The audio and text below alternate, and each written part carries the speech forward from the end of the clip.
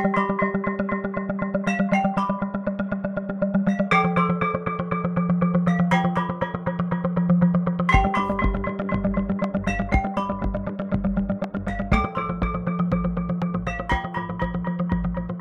hello, hello. Welcome to Season 2 of Playtime. This is Playful Parenting. My name is Andrew, and today we are talking about how you should probably be laughing at your child more. Before I dive into all of that, a really cool thing that's happened recently is Eden has just started to laugh. I say just started. It's probably been going on for a month or so. And that is such an interesting level of the human experience for her to have reached. There's so few core emotions for us to express, right? There's babies are subtle and they could be nuanced in the way that they communicate, and perhaps all of our emotions can be summed up into a couple core emotions, but adding laughter and humor, like when she thinks something is funny, there's just something really beautiful and neat about it. So I wanted to talk about laughing today because there's this thing that happens when parents come to see me sometimes for the first time, and I've heard the sentence more times than I can think of, where someone is describing the way that their child is misbehaving or disrespecting them in a given moment of time. And a lot of times in that moment, I'll laugh because they'll describe that the kid did something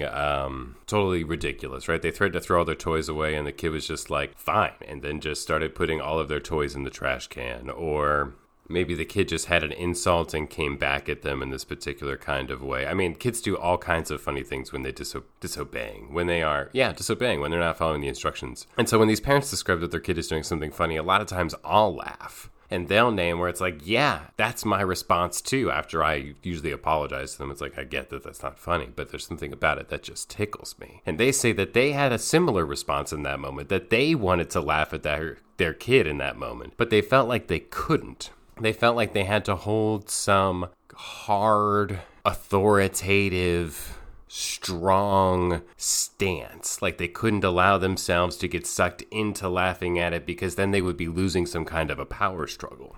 And I understand that sentiment. I've felt something similar when I'm interacting with children myself. But there's this saying I really like, that laughter washes the heart. And it sounds kind of like, cheesy or something. But I really think that it's true in terms of if anger and being inside of a power struggle with someone hardens our heart a little bit, makes it feel like there's more stuff in there, makes it feel more fiery inside of our heart. And where in contrast, laughter can really, at least for me, wash away a lot of that. And so, to give an example from my playroom, a lot of times kids will attempt to take toys outside of the room. They're not supposed to, and the way that they do that is they'll have it under their shirt or they'll have it in their pocket. I mean, some kids are good, right? Sometimes kids take things and I don't even realize that they took them until they're gone. But a lot of times it's very obvious that a child is trying to take something out of the room. And a lot of times what my response is, I say, all the toys gotta stay inside of the space. And they say, I don't have a toy. And I say, you're telling me you don't have a toy, but I can see the toy in your pocket right now. Or I can see you holding it under your shirt right now. And they'll say, no, that's something else in my pocket, or no, that's something else inside of my shirt. And I'll say, yeah, I hear you telling me that, but in my gut, I don't believe you because I can see the toy. And we can go back and forth like that for a while. And there's a therapeutic intention inside of all of that, right? I'm trying to connect them to reality. I'm trying to hold this limit in this loving way. And a lot of times we do get to this place where they leave the toy. It can take a while, though. And sometimes it can take a while with a child who's getting really dysregulated. And we're actually in a power struggle. Even though I'm being calm, even though I'm being consistent, we're locked into a power struggle.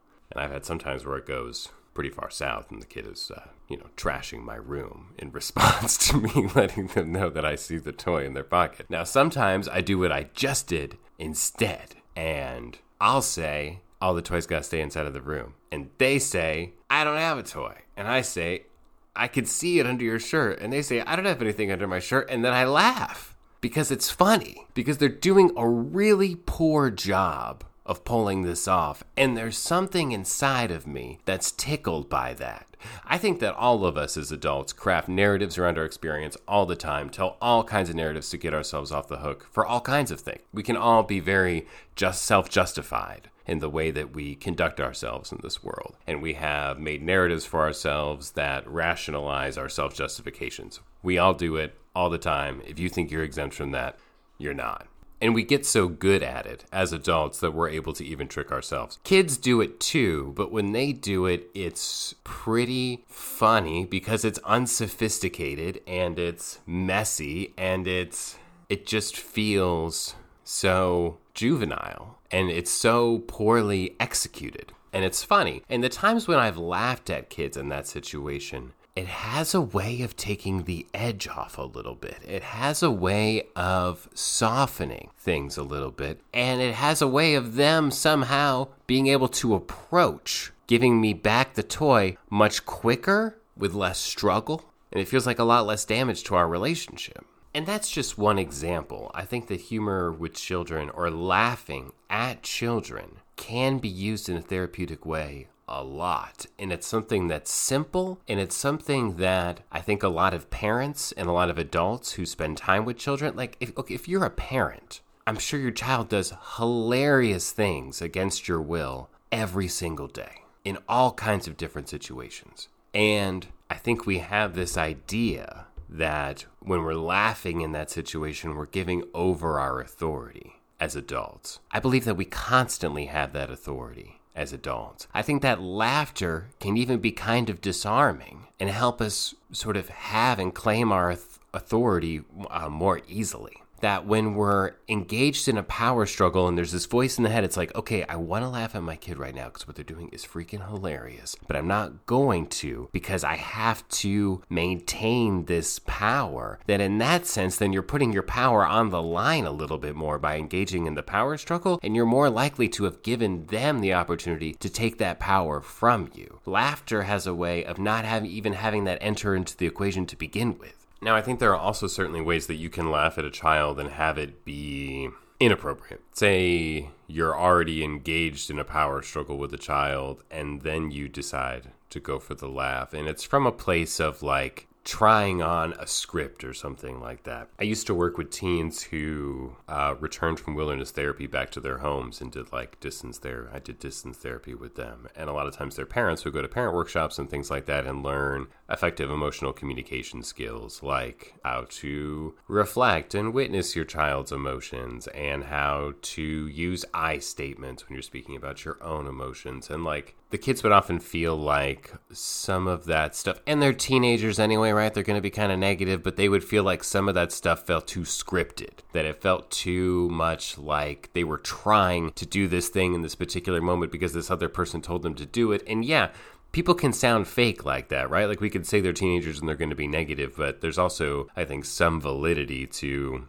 that when we try to talk in a certain way, or it's like, I'm going to plug my answer into this formula, that it can feel a little bit fake. And so if you're pulling out laughter as like okay, this is a card I'm going to use in this particular moment, and not because you're genuinely tickled by something, but because it's like, oh, I can use laughter to like break the ice in this situation, that might not feel the same way. The intention behind whatever advice I'm giving inside of this podcast is to name that when you're having those moments when you already think something is funny, right? You're honoring your own emotional response that's coming up for you to the situation, which is like, I could laugh in this moment, not from a place of laughing at my child in a way that's making fun of them, in a way that's demeaning them, not laughing at them to put them down, not laughing at them because I don't feel like they have value. I'm laughing because I'm genuinely experiencing some level of joy and humor from the situation.